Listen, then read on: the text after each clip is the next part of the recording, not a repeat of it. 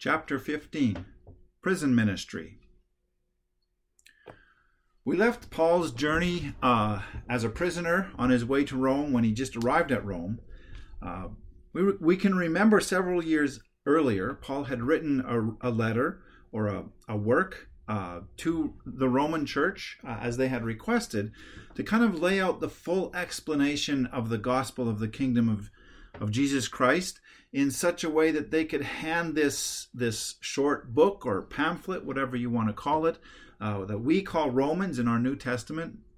They could hand it to people from different places as they were discipled in Rome and then went off on their went home or went off on their assignments from the government or whatever, and that way people could take the Old Testament they already had and augment it with this book of Romans to kind of understand the church. And so this had already happened, and in that letter that we know of as Romans, Paul had promised to come and visit the church in Rome.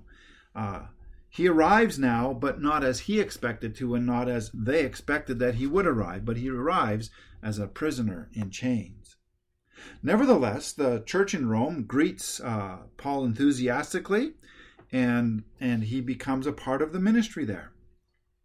He's under house arrest, which means that he's physically chained to a Roman guard, but nevertheless, he is relatively free to do as he pleases, and he engages in a fairly extensive ministry of visitation. People come to him both from the Roman church, but then from all over the surrounding areas to get his advice.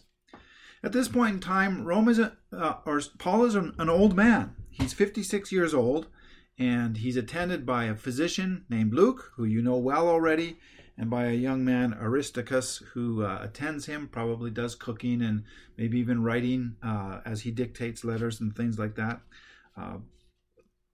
And some of the people that we know visit him during this period of time is Tychicus from Ephesus visits Paul. Timothy from Lystra visits Paul at this time. Demas from Thessalonica, and John Mark from Jerusalem.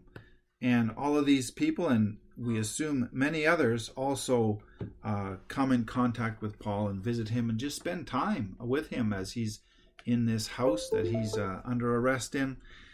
And so I want to focus in on a couple of visitors. One of them is Epaphras from Colossae. Epaphras is one of the young men that Paul had discipled and trained in his Ephesus training school. And Epaphras is kind of overseeing the church in the region of Colossae. And some things have come up in the church that he wants direct counsel from Paul. And so Epaphras decides to travel to Rome and ask these questions and get some one-on-one mentoring, counseling, and how to lead through this situation. An interesting thing happens on his way to Rome. One of the members of the church in Colossae is a man named Philemon. In fact, Philemon he owns one of the houses. He lives in one of the houses that the church meets in. So he must be a fairly prominent or important person in the church there.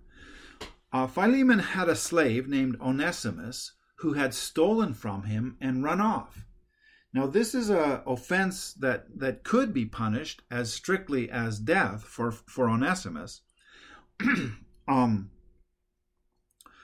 Epaphras must have known about this situation and the details, and on his journey to Rome, he comes across Onesimus.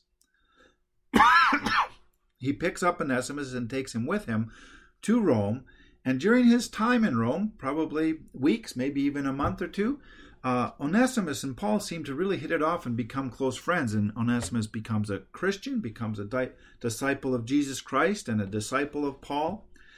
And so that's going to obviously come up as we look at some of the letters that Paul writes.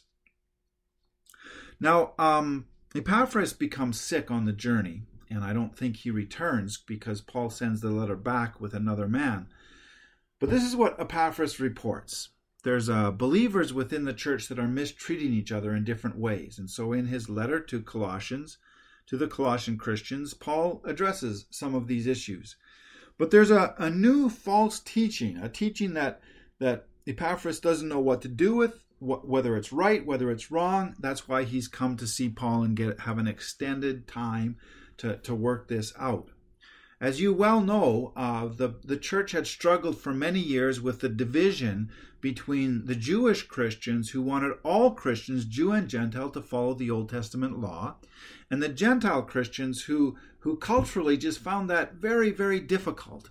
And so the church in the Jerusalem Council had come up with a solution that not that there would be two churches, but that it would be okay if they engage with the gospel in different cultural ways. You can go back in the chapters to read all about that. But now we're having a new thing coming up. It sounds similar on face value, but it's actually quite different. You understand that the people in the churches are mixed Jew and Gentile, and the Jews, of course, bring the Old Testament with them, and the Gentiles would read the Old Testament, at least those who could read, and the teachings from God's Word would come from the Old Testament, showing how Jesus is the fulfillment of the Old Testament. And so what has been happening over time is there's a combination of Old Testament law, holy days, and clean and unclean foods that has been combined with some of the popular mystery religions that were circulating in that time, Roman Greek kind of ideas, and these are kind of a way of understanding religion or faith that says there's special people who get special visitations by angels, and they can tell you what you should taste and handle and touch because they have special vision, special knowledge. And so the combination of this what's referred to as mysticism sometimes, or mystery religions, and sometimes in theology books is named Gnosticism, and the Old Testament has come into the church, and it's quite popular because these people are studying the Old Testament. They know it's God's Word, but they come from a cultural context that has a different kind of spiritual understanding. And so these two things have kind of been melded together and are creeping into the churches, both here in Colossae and in other places. And so Epaphras has come to see Paul to get an answer to some of these questions. And so Paul sits down to write the letter of Colossians to address these issues. And he sends it back. He sends this letter to the Colossians with two men. One of them is Tychicus, who is, we've met him a couple of times. And it seems Epaphras is still not well and can't travel back with the letter. And so Paul takes another person, Tychicus, from Ephesus. And he's going to go to Colossae and bring this letter. And you already know about letter carriers. They're not just mail service, like impersonal. Paul would have gone through carefully, line by line, this letter with the letter carrier so that they could explain it to the church in detail and answer the questions. The other person who is going to be a co-letter carrier is Onesimus. Now this proves to be a huge comment on slavery by Paul without actually addressing and attacking the culture and the laws of the land. He's elevating Onesimus to the level of letter carrier, meaning Onesimus can answer their question and has authority on the issues in the letter.